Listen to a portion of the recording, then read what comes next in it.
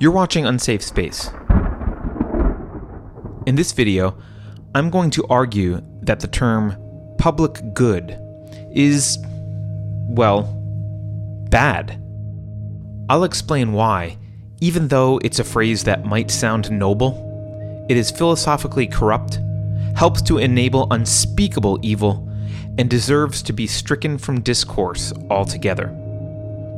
If you consider yourself an individualist, it's time you stopped using collectivist voodoo language. Before I begin, please don't forget to hit the subscribe button on YouTube or BitChute.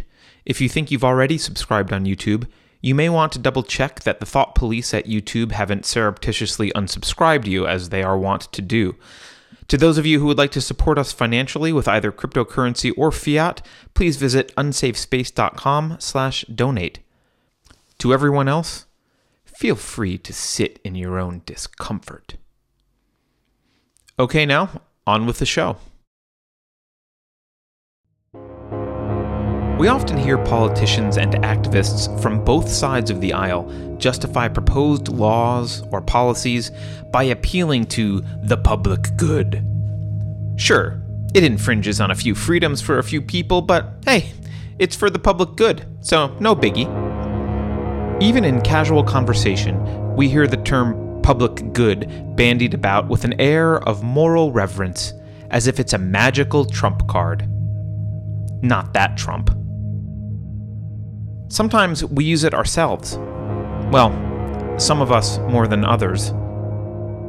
We're here to defend public education. If you're here to defend public education, raise your hand. Woo! To many people, striving for the public good is seen as a virtuous, unquestionable goal, which is exactly why we should question it. Are you even sure what the term public good means exactly? Can you define what is in the public good and what isn't? Doesn't it matter who gets to decide?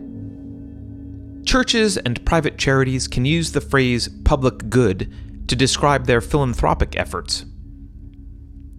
But tyrants can, and do, use the same phrase to rationalize the worst atrocities in history. Public good before private profit. It might sound like something Bernie Sanders would say, but it was a favorite slogan of the Nazis. While I'm sure concentration camps aren't very profitable, it's even harder to imagine how they were good for certain members of the German public.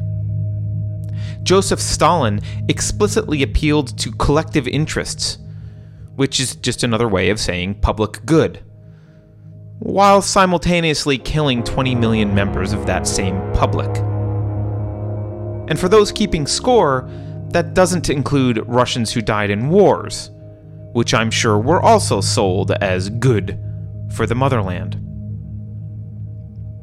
Last I checked, starving to death isn't all that good for most people, even communists.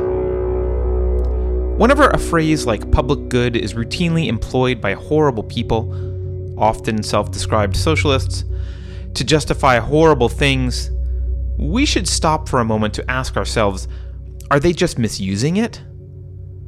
Or do they understand something about the phrase public good that we don't? Something sinister. The ancient philosopher Socrates, who believed that knowledge was virtue and dedicated himself to discovering the foundations of a good life, was very focused on definitions. He understood that definitions must be clear and fixed concepts that can be objectively and universally applied.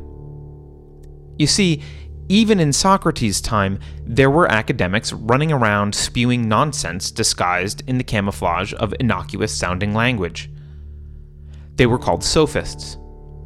While Socrates was dedicated to uncovering the truth, sophists believed that argumentation was just a tool they could use to manipulate people to get what they wanted. The truth didn't matter so much to sophists. What mattered was power over others, and finding the magic combination of words to get results. The sophists were the university professors and political strategists of their day, and plenty of young bartenders from New York greedily lapped up their teachings. Socrates despised the sophists, partially because one of their favorite tricks was to embrace whatever sloppy definitions happened to most conveniently bolster their arguments at any given moment.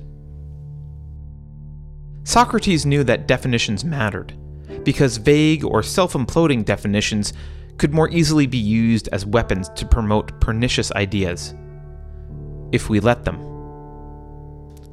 2,500 years later, little has changed. So let's take a look at the definition of the phrase public good. When people talk about an action or proposal being a public good, they mean something that is in the best interest of the public, or something that's, quote, good for the public generally. It sounds nice, right? But what does it mean? It's easy to talk about something being good for a particular person. For example, if you suffer from cancer, radiation treatment and chemotherapy might be good for you. But, of course, other people who aren't suffering from cancer wouldn't view radiation treatment and chemotherapy as good for them. Even more importantly, from the individualist perspective, only an individual has the right to decide what is good for him or her, and what isn't. Of course, sometimes individuals are wrong about what's good for them, but that doesn't mean someone else gets to take the decision away from them. Only an omniscient being could possibly know what is good for everyone else. And last I checked, there were no omniscient beings running for office. One of the most important Enlightenment ideas is that of self-ownership. In a liberal, and I mean classically liberal, society, we recognize that people are not owned or controlled by other people, but are sovereign individuals, free to make their own decisions about what is in their best interest. They are free to determine for themselves what is good for them and what is not. So let's return to the phrase, the public good. What could that possibly mean? How can we know what the public thinks is in its own best interest? Is there a single entity called the public that we can ask? Does the public have a single mind that can unequivocally decide what's good for it or not? No. The public is just a collection of individual people, each with his or her own ideas about what is best for his or her own life. And often, those ideas aren't compatible with each other. Now, some people will argue that the will of the public can be determined through the wizardry of democracy. To them, voting, either directly or indirectly, neatly solves the problem of all those messy individuals with their own needs and preferences. The idea is that if a majority of people agree, then whatever they agree upon automatically counts as the public good. Because as everyone knows, grade school math is a foolproof solution to any ethical conundrum. The inconvenient truth is that elections aren't magic rituals that absolve all manner of sin. Just because 51% of a population agrees that it's in the public good to enslave the other 49%, doesn't mean we get to ignore the injustice of slavery. The public good certainly isn't good for that 49%. The same is true even if the numbers are 99% and 1%, or one person against everyone else. Math doesn't excuse the violation of rights. There's an easy way to see how sloppy and fluid this concept of public good is. Simply ask the question, are people with minority opinions part of the public or not? Notice that answers to this question are not consistent, and that should alarm you. Consider the case of a system governed by the majority rules rubric. When we're asking what's in the public good, people with minority opinions don't matter. It's only the majority opinion that determines what is good for the public. But when we then actually start implementing the good, however that was decided, suddenly the minority is once again considered part of the public because they're compelled to comply with whatever new rules the supposed public good imposes on them. You can't opt out of public good policies that you don't agree with. In other words, people who hold the minority opinion in any population don't count as the public when deciding what is good for everyone, but they do count as the public when it comes to the consequences of that decision. The definition isn't fixed and constant. It's malleable by the will of the majority. And it's all rather convenient for those who wish to suppress contrarian ideas. When people use the phrase public good, what they really mean is what I think would be good for everyone else. They then go to great lengths to try to justify this by defining what is and isn't in the public good, depending on their own personal feelings about how society should be governed. But the fact is that no definition can ever really be satisfactory, because at the end of the day, the public isn't a single entity. It's a diverse group of people, each with their own interests, goals, and preferences. There isn't a universal public good any more than there is a universal favorite color, or a universal optimal bedtime, or a universal high school crush. You can't define the public good with precision because, metaphysically, there is no existential entity called the public. Public is simply a label we use to describe a collection of individual entities who are almost never in unanimous agreement about anything. What's good for you is something only you have the right to decide. And what's good for me is something only I have the right to decide. But what's good for the public is something that anyone can decide, because the public doesn't have a unique will apart from the individual wills of its members. And that is dangerous.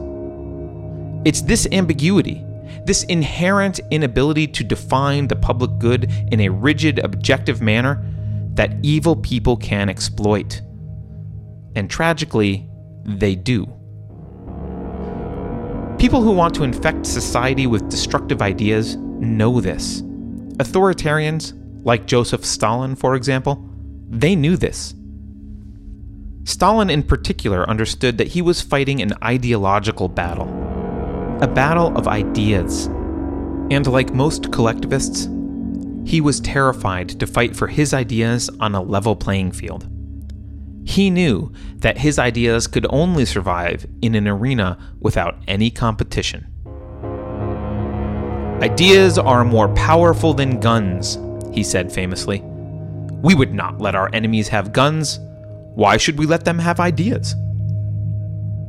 One of the most overlooked ways in which evil ideas creep into mainstream culture, and one of the most effective ways for bad ideas to undermine competition from good ones, is through the subtle corruption of language itself. In a war of ideas, the art of language manipulation is a necessary combat skill. And Stalin knew this as well.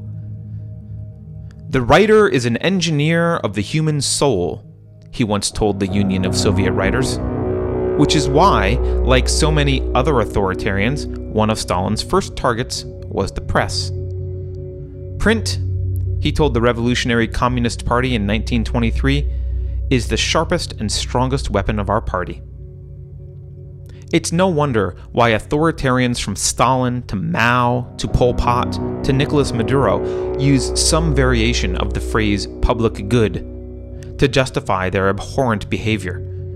It's the perfect, humanitarian-sounding mask behind which they can hide every kind of vile depravity imaginable. It's not a mistake that the public good is ill-defined. It's not a bug. It's a feature that makes it a perfect tool for the power-hungry to wield against the unsuspecting. After all, What kind of sociopath would question the idea of the public good? It's obviously good. Good is right there in the name. And therein, my friends, lies the danger.